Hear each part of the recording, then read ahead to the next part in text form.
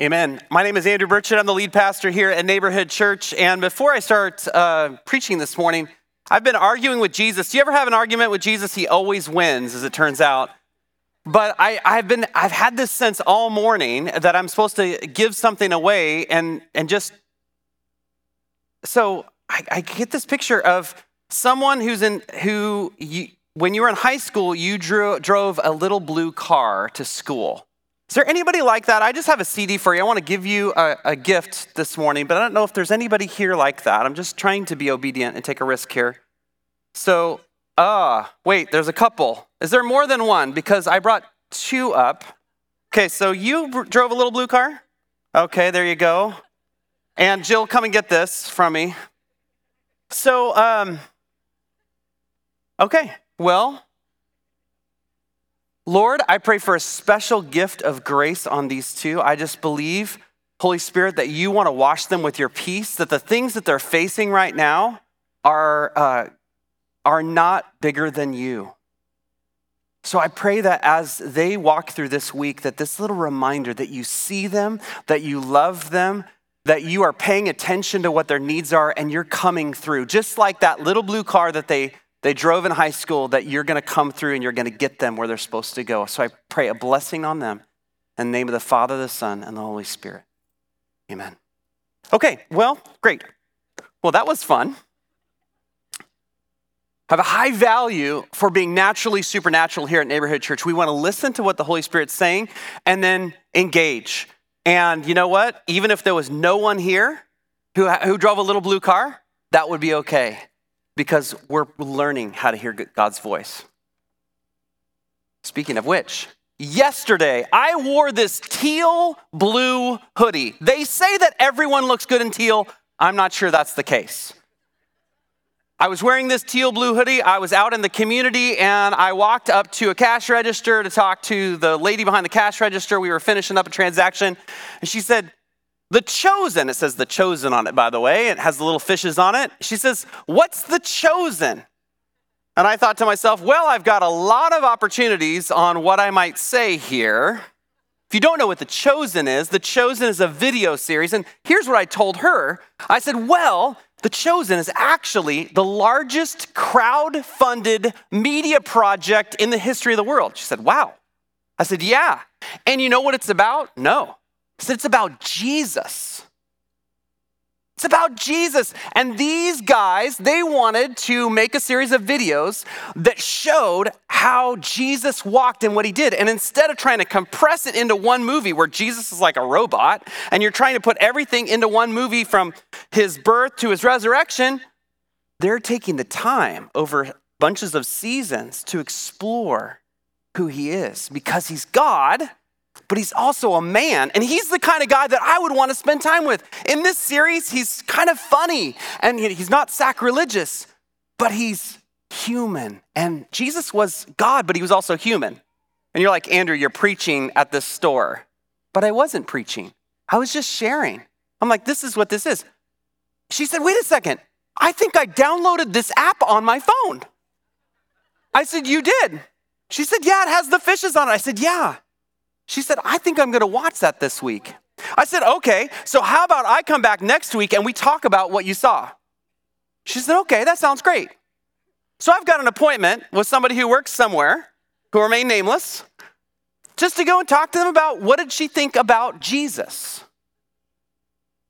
Now, I don't advocate always wearing something that says Jesus on it. You don't have to do that to talk about Jesus. In this case, it happened to bring up a conversation. If you're going to wear something that says Jesus on it, your behavior better reflect him, by the way. You put something on your car with a little fish on the back or some like bumper sticker, you better drive better, by the way. By the way, I've been behind some of you. You need to drive better, by the way. Reflect Jesus better in your driving. But there are moments in conversations where it's so natural to talk about Jesus. Why? Because my whole life revolves around Jesus. He's the most important thing in my life. Why wouldn't I talk about him? I'm not ashamed of him. He's changed my life. If you're into golf, you know somebody who's a golfer? I love golf too, by the way. Whew. Oh, I wish I was playing more often. Everything comes back to golf. That's okay. You're passionate about it. If you are into sports, everything comes back to sports. If you're into Jesus, everything comes back to Jesus. And it's not a duty for me to talk about Jesus. It's not like, I guess I should talk about Jesus now. It's the thing that I got to do. It's not a chore. It's like my wife. I love my wife. Next year, it'll be 30 years of marriage. And I don't think to myself, I guess I should talk about my wife now. I'm like, I'm going to talk about my wife because I'm in a love relationship with her. And in the same way with Jesus, I'm in a love relationship with Jesus. I can't help but talk about him. But I don't talk about him so I can be a pushy salesman about peddling Jesus. I'm not peddling a pound of Jesus. I'm talking and giving a testimony of how good God is in my life. And the more people hear it, the more people go, now, what are you drinking? What is it that you're saying? What is it that you believe? And yet, why rock the boat? Why risk relationship, right? Some of you are really worried about talking about Jesus because you're afraid somebody's going to reject you. They go, oh my gosh, they're a crazy Christian. I'm going to try to distance myself from them. We worry about losing relationship if we talk about Jesus. But I talk about Jesus because I believe he'll change your life. He's not just an idea. He's a person.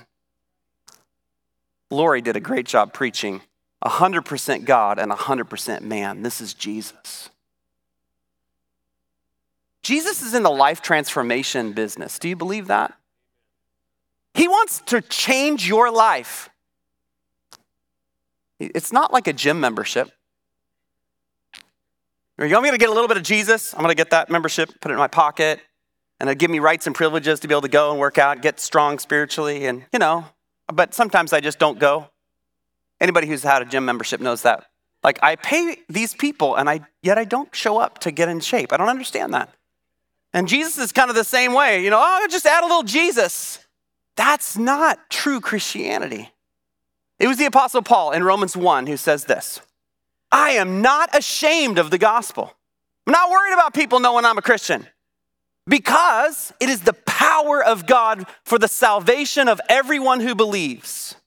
First for the Jew, then for the Gentile. So Paul says, I'm not ashamed. I don't have anything to lose. I'm going to use the name of Jesus. I'm not going to say, well, God said. I'm just going to try to soften the thing. The Lord wants. Those are all nice words. Jesus is his name. By the way, Jesus is very polarizing. His name is polarizing. I don't just talk about Jesus generically. I talk about Jesus personally. And I'm not going to say I go to church. I'm going to say I'm trying to follow and walk with Jesus. And one of the ways I do that is by meeting up with other people in this building called Neighborhood Church. Paul's saying Jesus wants to change those who have grown up familiar with him, the Jews, and those who don't have a clue who he is. He's just an unknown God in the Gentiles. So whether you grew up in a staunchly Christian home and maybe you're turned off to that God that you saw, that version of God that's not really God, or you had no clue who Jesus is. And by the way, just in case for some of you don't know, I know as we've street pastored, people don't know Jesus from Moses or Noah. They don't know it. Like, I don't know who that is. There's no knowledge of Jesus with so many people in our culture. There's none. It's an unknown God.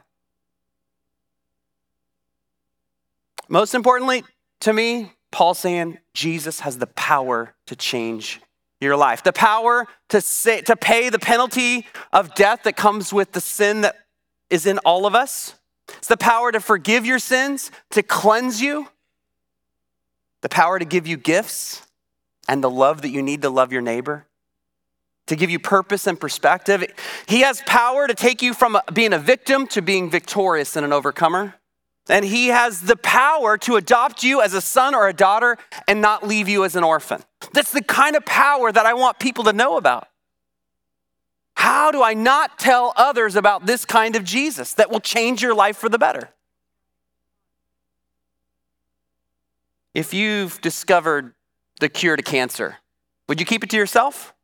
No, you'd run around and you'd tell everybody as fast as possible to save as many as possible. The good news of the gospel is that way. So, we are going through this current series that I'm calling Discovering the Mysteries of the Kingdom. This is our second to last message. We've flown through this thing. This is all based on a book by author Lynn Corey, who actually joined me on the stage last week. We did a little conversation about loving your neighbor. You can catch that on the YouTubes. And he left some more of his book, Jesus Secrets, out there on the red table if you want to grab one for free. They're there, and you can grab one. Today's message centers around the contents of chapter 7, discovering the secret of spreading the good news. So this morning's going to be a little different. I had one of my friends pray for me in the back there. They gave me a prophetic word that I was afraid to throw the fastball, and the Holy Spirit was behind the plate. He was calling for a fastball, and he needs a fastball. So I'm supposed to let it rip. And this will be a different message altogether. So that's okay. But we're going to consider, what does it look like for you to tell other people about Jesus? And at the end, perhaps if you don't know Jesus, I want to tell you how you can know him. My hope is that you're just going to leave inspired and set free, that this is not a duty. This is an overflow of the passion of your heart in your relationship with Jesus. And hopefully, I can convince you that Jesus really does have the power to change a life. That's why it's good news. So it doesn't have to be forced when it's what you've experienced and this passion that comes out of your heart. Okay, so let me tell you some stories. For those of you who don't know me, you're going to get to know me just a little bit better today. I'm going to tell you stories about Andy. Now, Andy used to live in this body. Now he's become Andrew. But Andy grew up here at Neighborhood Church. Andy was in the 600 building across the way where our kids are this morning. Andy was in Sunday school listening to 3 older ladies who were teaching Sunday school faithfully. They were talking about what it looks like to invite Jesus into your heart. I had no idea how Jesus was going to get that small to go into my heart. But when I heard the message, I heard what they were saying, I thought, this is what I want. And here's what made me want it. I didn't want to be alone. Even in my little thinking, I thought to myself, if you're telling me that wherever I go, I get to take Jesus with me, then I'm in, because I don't want to be alone. Are you like me, that being alone sounds so scary? In fact, when you think about your future, if you picture yourself alone, that's not a biblical worldview for your future. If you're a Jesus follower, Jesus goes with you no matter what. You should imagine your future with Jesus standing next to you. You're going to feel a lot better about your future. So even as little Andy, I knew in a childlike way, I want Jesus in my heart. I'm adding Jesus to my life. You're going to hear where this is going to grow in me later. One of the ways that you can share the good news of Jesus, this is very simple, is by teaching others. Now, it might be in children's ministry. There's an amazing opportunity. But teaching others about Jesus doesn't just stop at children's ministry. It means that we're willing to share what we know about him. So that teaching role is one way that we can share with others about who Jesus is. But as I got older, as a teenager in the 1980s, my parents had decided to follow Jesus. I'm still Andy, by the way, at this point. Raised in a Christian home. But I'm tuning into my Walkman. That's an old school set of, well, I'm not even going to explain it. Look at the picture. Tuning into music more than I am into authority in my life. I'd rather listen to music and get lost with my friends and music than listen to my parents or anyone else. And many of us are like that. We want to tune all of the authority figures out and figure it out for ourselves. And as a young Christian, Andy was trying to figure it out. But it was because some young adults, are in this room right now, who volunteered in youth ministry at this church and said, I want to spend time with Andy. I'll take him out for a Coke. We'll spend time together. We'll do a little Bible study here and there. They're not teaching me as much as they're doing life next to me. They're like a guide on the side. And as I saw their faith, and I saw how real it was for them, I saw someone who wasn't my mom and dad, and I love my mom and dad, God bless them, but young people need another guide on the side. They need someone to show them what it looks like in maybe a younger package. This is what it looks like. And because of your influence, I decided to take my Walkman off long enough to understand that Jesus was more than just a little figure that went into my heart that I would not be ever alone. But Jesus was actually one who wanted to walk with me and lead me and personally have a relationship with me in a powerful way. And so it was at summer camp at Alliance Redwoods that I rededicated my life to Jesus, made my faith my own. This is not my parents' faith. This is my faith. My understanding was deepening about who Jesus was. Was he in my heart? Sure. But this was a lordship surrender moment. And at that point, I decided, even though Jesus is my heart, this is more about following him. I really want to walk, I want to live like him. I want to do life like him. If I didn't have others to guide me on the way, I never would have got there. So another way to share Jesus is to come alongside others who are still trying to figure stuff out. Being patient with them, knowing that the Holy Spirit is the one who draws us in. If we lift up Jesus, he leads all men to himself. We just walk alongside and encourage and bless and help. After that camp at Alliance Redwoods, my life was different. The Holy Spirit began rearranging all the furniture in the home of my heart. Jesus had encountered me, and I wanted to live like him.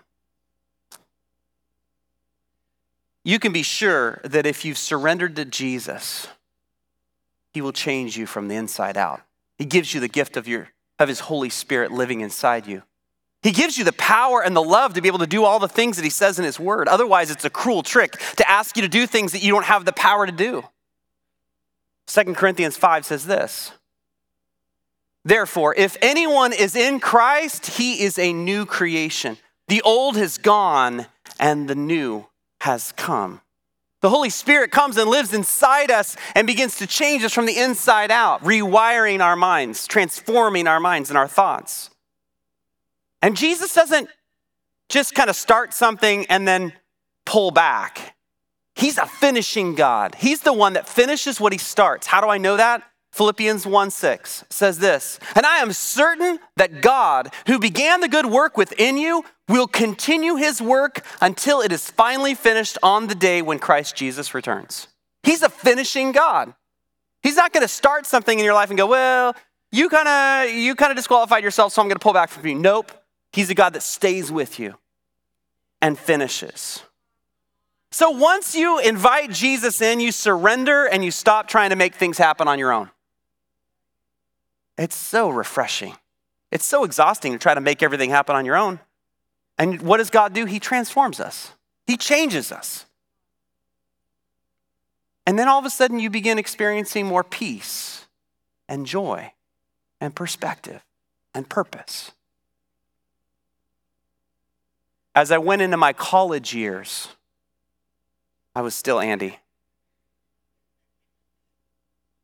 I fell more in love with Jesus and began learning how to use my gifts, especially in music. I watched him change my heart and the lives of others. In 1990, I made a trip with Chico State to Eastern Europe and Russia.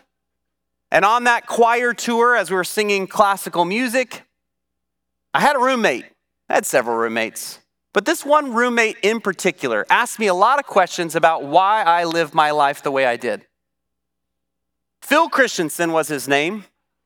And Phil had lots of questions. He was the president of his fraternity, and he was definitely living in a different way than I was. But I didn't pressure Phil. I didn't try to say, Phil, let's sit down and let me just draw some pictures out on where you are and where God is and how you could become Jesus' follower, I just kept answering questions. And late into the Russian nights as we're laying in bed, he'd say, Andy, what about this? And sometimes I say, Phil, I don't even know that I know the answer to that. But this is what I know about Jesus. And I just kept sharing. After that trip, he came back and we were playing a football game out on the lawn here. And I said, Phil, you want to come play football with us? He said, sure. So we came out, we played a little football. The quarterback was Rich Taylor, the executive pastor. He goes, a pastor's playing football with us young guys? Yeah, Christians have fun too, Phil. It's not like we swore off fun when we became Christians. Shortly after Phil gave his life to Jesus, his life completely began to change from the inside out. Not because someone was saying, now Phil, you better not do this. And now you're a Christian, you shouldn't do that. And it wasn't about the rules. It was about relationship that drew Phil into a place of changing his living situation, changing what he was doing, and living completely differently. What is Phil doing today? He's a pastor in our district in the Christian and Missionary Alliance, leading others to faith. You know what I learned through that was that there are kairos moments, these moments that God presents to you out of the blue. And it's just like a window opens and you just jump through the window. And to see what God's doing. When other people ask questions, they are the person of peace that we talked about a few weeks ago.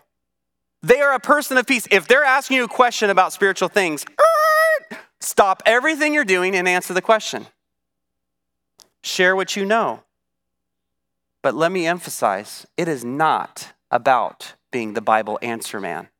Why? Because sometimes the most powerful thing to say is, I don't know. Why? Because it's real. I want to be real. Well, I learned that you don't have to be the Bible answer man, but then I tried to be. It was the Nevada County Fair later that summer. And here I was, an intern in youth ministry up the hill, Nevada City. And they said, Andy, still Andy, by the way, we've got a job for you. We're going to have you go and work at our booth about the church, and we just want you to share the gospel with people. Oh, that sounds fun. And talk about Jesus and stuff. So I show up with my 19-year-old vigor, and I'm standing there, and shortly after my shift of 4 hours, this person walks up, and they begin asking me questions. I thought, oh, this is great. In my college thinking, I'm thinking, this is a person of peace. God must be doing something here. I want to join him in the work. I'm going to answer these questions. So I began answering questions and talking. And then all of a sudden it became clear that this person wanted to argue with me. And so I was like, okay, I think I know enough stuff to be able to, challenge them and tell them where they're wrong. And I got more and more and more riled up because they didn't believe that Jesus was God. They belonged to a group that does not believe in the deity of Christ, that Jesus is fully God. They would say he's fully man, but not fully God.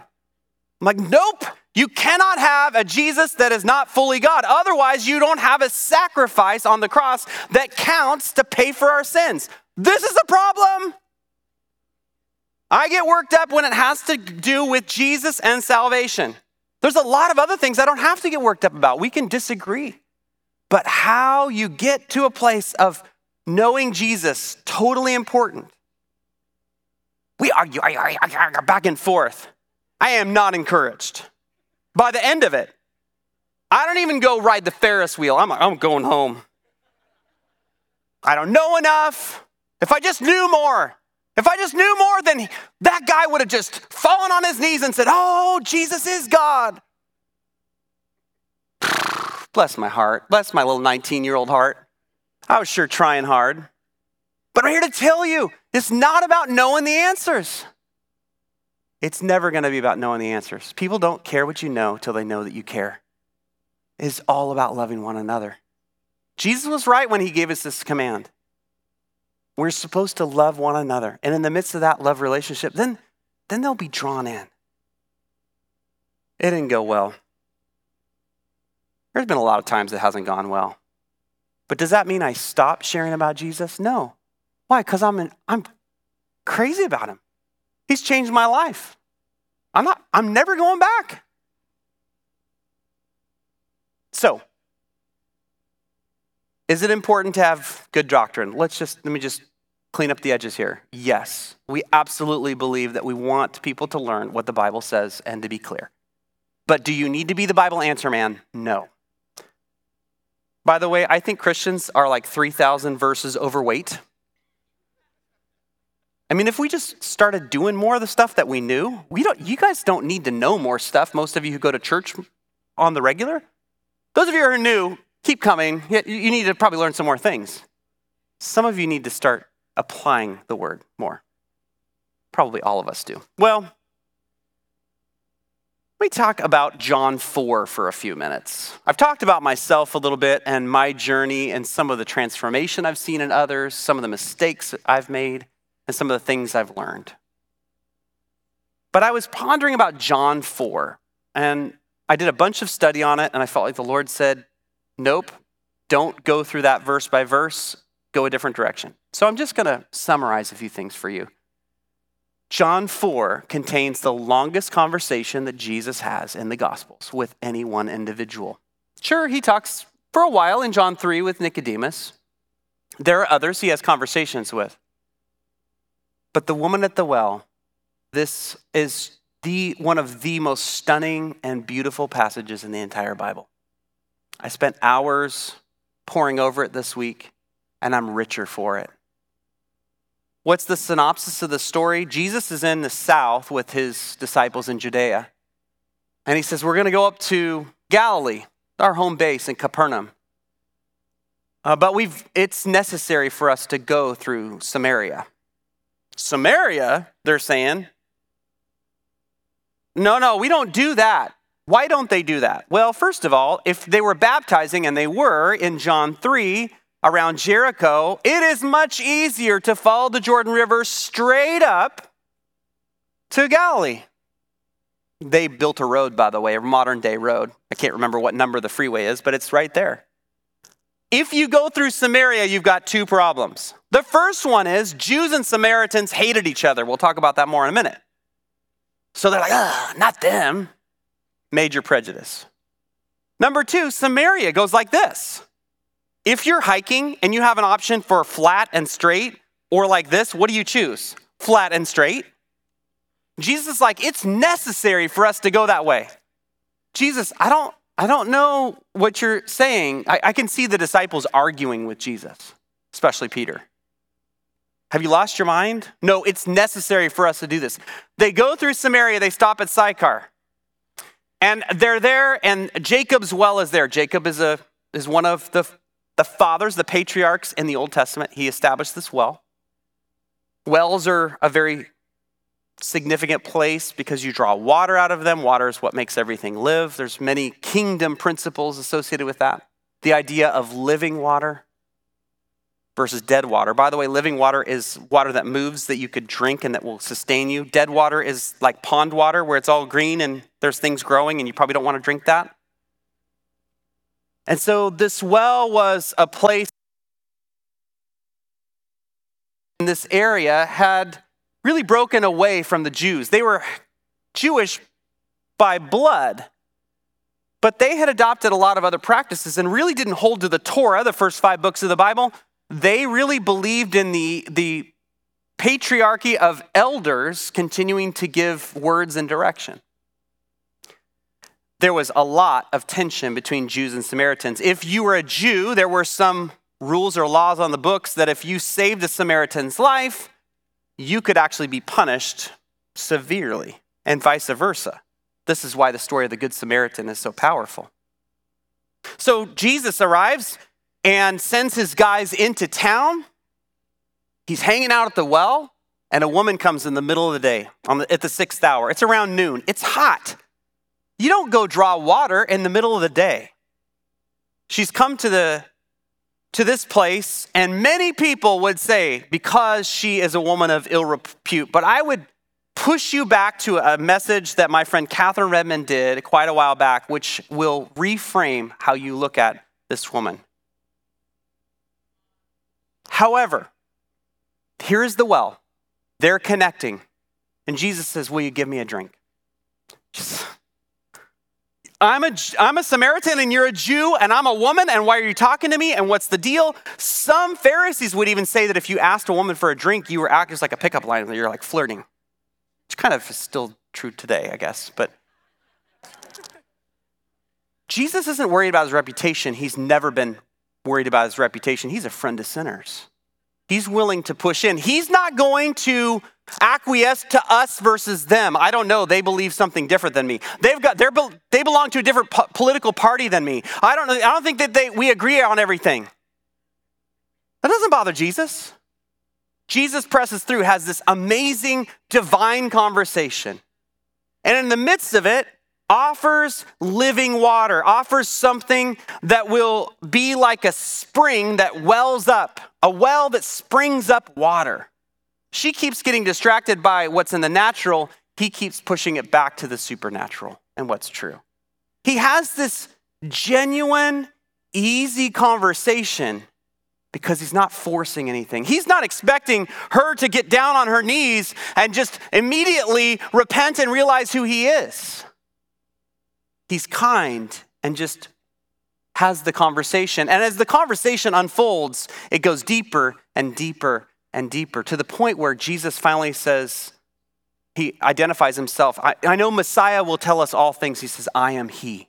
It's the one place in all the Gospels where Jesus completely out loud clearly says, yep, I'm that guy. And he says it to someone who's not a Jew, who's a woman, culturally would be so distant.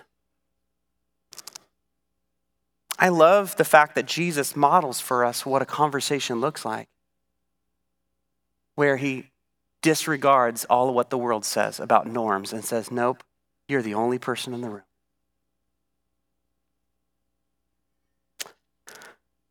So he doesn't force the conversation. And the truth is, when I'm having a conversation with anyone, it's pretty easy to talk about Jesus because he's in the center of everything that I do. I don't have to force it. I don't have to make it weird. And what I'm convicted about as I give this message today is I'm not praying for opportunities. I'm looking for opportunities, but I'm not praying for them. I can guarantee you that sometimes we don't pray for opportunities because we're not sure we want to have one. You don't wake up in the morning and go, Jesus, I really want to tell somebody about you today. I'm convicted about that. I need to be asking God for opportunities. They're all around me. I'm looking for them, but I need to be praying for them. How about you? So Jesus is sowing seeds in the heart of the woman. And the rest of the story, and you could look at it on your own, is beautiful. She decides, she goes back to town. She tells everybody about Jesus. And then there's like this revival that happens in that city. And Jesus stays for 2 days. Incredible things happen in that city because one was reached. And sometimes I think for those of us who are passionate about telling others about Jesus, we miss the one and we try to shoot for the many when the one is the one that Jesus is calling us to. The one that it's that divine opportunity. It's because you wear that goofy sweatshirt. It's because something came up in conversation. It's because someone asked you what you're doing today. I love it when the people at the cafe ask me on a Sunday, so what are you doing today? I'm like, you asked. Well, you know what? I'm a pastor down the street, and I'm going to talk about this. And I give them a little mini version of the message. You would be amazed at how many times you see all the baristas go, I'm pretending like I'm not listening, but I'm really listening. And they look at me a little bit different when I walk out, and I don't mean like, why? Because I'm sowing seeds. A few years ago, there was a guy named Dan Whittemore. I started a little email relationship with him a little while back. He wrote a song called Little Bitty Seeds. God's word is like little bitty seeds scattered all around. God's word is like little bitty seeds scattered all around. Some on the road, some in the weeds. But everywhere you look, you find little bitty seeds. God's word is like little bitty seeds scattered all around. Anybody ever hear that song? I know Barry Cupp has, for sure. I am a seed scatterer. Wherever I go, I scatter seeds everywhere. But every once in a while, when I see this little thing sprout up, that's when I need to pay attention and go, there's a conversation to be had here. I just really believe that Jesus changes lives radically. And I don't know if you share that belief with me. And if you don't think that Jesus has the power to heal, the power to deliver you, that he can give you the strength to fight off addiction, to give you hope when you're hopeless, to provide for your needs when you're desperate for finance, you're never going to tell people about him. You're just not. So I guess this morning I really wanted to convince you that Jesus really is real. He really is good. He really comes through. And he walks with us. He never leaves us or forsakes us. And I was going to show you a little clip from The Chosen, but just come on Tuesday night. You can watch it. Mary Magdalene in this clip, this verse in Luke 8 talks about her being healed or cured of evil spirits and diseases. In this case, Mary had 7 demons come out. That might kind of freak you out, but as one who's seen this kind of stuff before, I can say, oh, it's real, 100% real. And she gets set free. And in this clip, she just says, I was one way before Jesus, and now I'm another. And the only thing in between was him. And I'm never going to be the same. So if you have never surrendered your life to Jesus, I just want to explain how to do this briefly before we close. And I want to do this for 2 reasons. Some of you have not heard this before, so you need to hear it. Some of you have heard it before, but you need to hear it again because the statistics say you need to hear this about 6 or 7 times before you're probably ready to respond to it. But third, some of you need to see a way to share the good news of Jesus Christ. There's a million ways. InterVarsity has an amazing 4 circles way to share the gospel. But I'm just going to share a couple verses from Romans. And sometimes people call this the Romans Road. It's kind of a simple thing with a few verses that you could learn and share with someone. So Isaiah 59 says this: our sins have separated us from God. It's like we're standing on one side of the Grand Canyon and God's on the other. And I grew up a fan of Evel Knievel. If you're old enough to know who Evel Knievel was, he was one who wanted to ride his motorcycle over the Snake River Canyon. I don't think he made it, if I recall. I think he broke like every bone in his body. But the idea is that we've been separated from God. It's like this big chasm, this canyon. And no matter what a good motorcycle rider you are or how much you do, you can't bridge that gap to get to God. Our sins have separated us from God. Who has sinned? Romans 3 says all have sinned and fall short of the glory of God. We've all blown it. I don't think I have to convince you that we've all blown it. We've all hurt other people. We've all been selfish. We've done things that we'd be ashamed of. If my life was up on the big movie screen today, there would be parts that I'd be really ashamed for you to see. That's sin. So we have this sin problem as if it's a terminal illness. It ends in death. And death meaning separation from God, not only for this life, but forever in a place called hell. Romans 6:23 then says this: the wages of sin, or the penalty of sin, is death, separation from God, but the gift of God is eternal life in Jesus Christ, our Lord. So there is a gift that's being offered to us of life forever. Jesus at John 4 talked about this, like life is like wells of springs of living water coming out of us. Jesus promises us and invites us into life to the fullest, life abundant. That's why he said, I have come that you might have life and life to the fullest. And so there is an offer of life, this gift of life, and yet Ephesians 2 says we can't earn it or deserve it. It doesn't matter what a good motorcycle rider you are to try to get across. It doesn't matter how many good things to build a bridge. It's too far. It's too much. No amount of good deeds will get you to heaven. This is the biggest thing that we face, is people think, well, I'm a good person. I'm just going to go to heaven. But Jesus says, I am the way, the truth, and the life. No one gets to the Father except through me or by me. So Jesus is really exclusive. He says, I'm the only way. Not all roads lead to heaven. Narrow is the road that makes it to life. So there is this penalty for our sin. We're all heading the wrong direction. But God, Romans 5:8, but God demonstrates his own love for us in this. While we were still sinners, we were still messed up, Christ died for us. He sends Jesus to be fully God and fully man, to die on the cross, to give himself as a penalty, as a payment for the penalty for our sins. Paid. Literally when he dies, he says, tetelestai, which means it is finished, which was the accounting term that was stamped on a receipt that said it is paid in full. Our sins were paid for. The penalty was paid for at the cross. The work was completed right there and offered to us, this gift. But we've got to receive this gift. We've got to choose in to his kingdom. And that's where Romans 10:9 and 10 come in.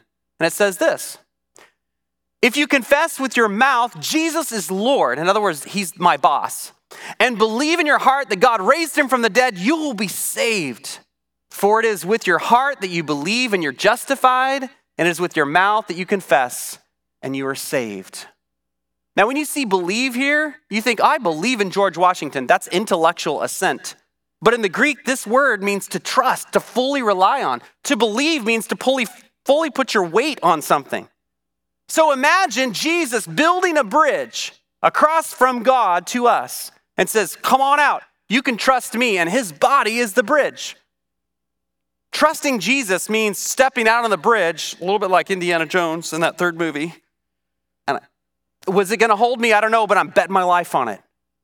That's the belief that this is talking about.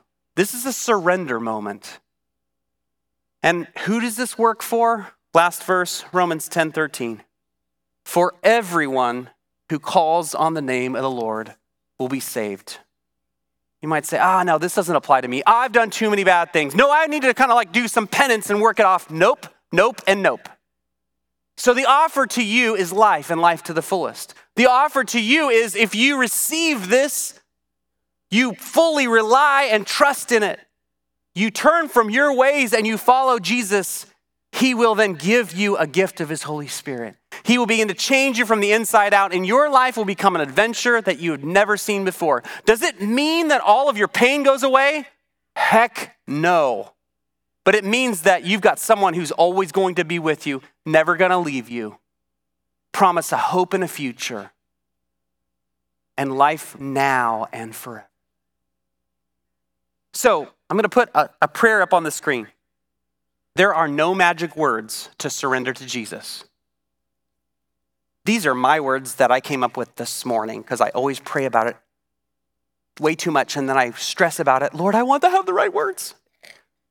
But it's okay. And these words are for you. And I'm going to pray this prayer, and you're more than welcome to pray it with me quietly right where you are. If you want to surrender to Jesus. Jesus, I know that I have broken your laws and my sin has separated me from you. I confess my sin to you. And I ask you to forgive me. Jesus, I believe you died to pay the penalty for my sins. Thank you for showing your love for me when I was far from you. So I surrender my life to you, Jesus. I want you to make me a new person from the inside out. Give me a gift of your Holy Spirit living inside me and lead me for all my days. Thank you for giving me your life to the fullest for today and forever. If you prayed that prayer for the first time, or even if you're in a space like I was when I was a teenager, where you just said, I need to say yes to Jesus again. I need a fresh start. Man, this is a day of surrender for me. I'd love for you to come and just tell me that today. Just afterwards, I'll be right down here front. Not to make a big production about it, but if you've done this for the first time, I would love to try to help you. We would love to try to help you grow in this relationship. This is not just I'm going to get my gym membership and now I'm on to something else. No, this is a full surrender to Jesus and a choosing to do life differently. And we want to help you. We want to walk with you. We want to be a guide on the side like so many others have been for me. So if that was you, we would love for you. I'd love for you to come and let me know about it so we can put some things in motion. Would you stand if you're in the house? We'd love to. I just want to pray a quick blessing on you. Totally different message today. Completely different. It'll be a different one next week. I can promise you that. If you're on the stream, I'm believing that God is moving and working in your life right now. Just because you're watching on a screen doesn't mean that God isn't present. You can feel something different right now in the room, and I just want to affirm the fact that you're sensing God around you. That little tingly feeling, that's God. And so I want to encourage you to reach out. If you prayed this prayer, if you're in this decision place, put something in the chat, or if it's after the fact, if it's not live, send us an email, info@ncchico.org. Let us know about what you're deciding, where you're at. We'd love to call you, pray for you, find ways to help you grow as well. Jesus, I pray a blessing on our family in the name of the Father, the Son, and the Holy Spirit. I believe that you're doing new things in our midst. I believe that you're bringing people to Christ today, that people are surrendering today. And I'm thankful, God, for what you have been doing to pave the way, that this was their moment. And so I pray that this moment would be etched in their mind, and that you would give them assurance of their salvation. Help them understand that you are finishing, God, and you come through. And so I pray a blessing on us, that we would smell like Jesus when we walk in the room, that we would share about what he's doing in our life, and we would be so natural about it. It would be an overflow of passion in our love relationship instead of duty. Thank you for what you've shared with us in the Gospels. And I bless this family in the name of the Father, the Son, and the Holy Spirit. Amen. Thanks so much for coming here in the house or on the stream. We'll see you next week.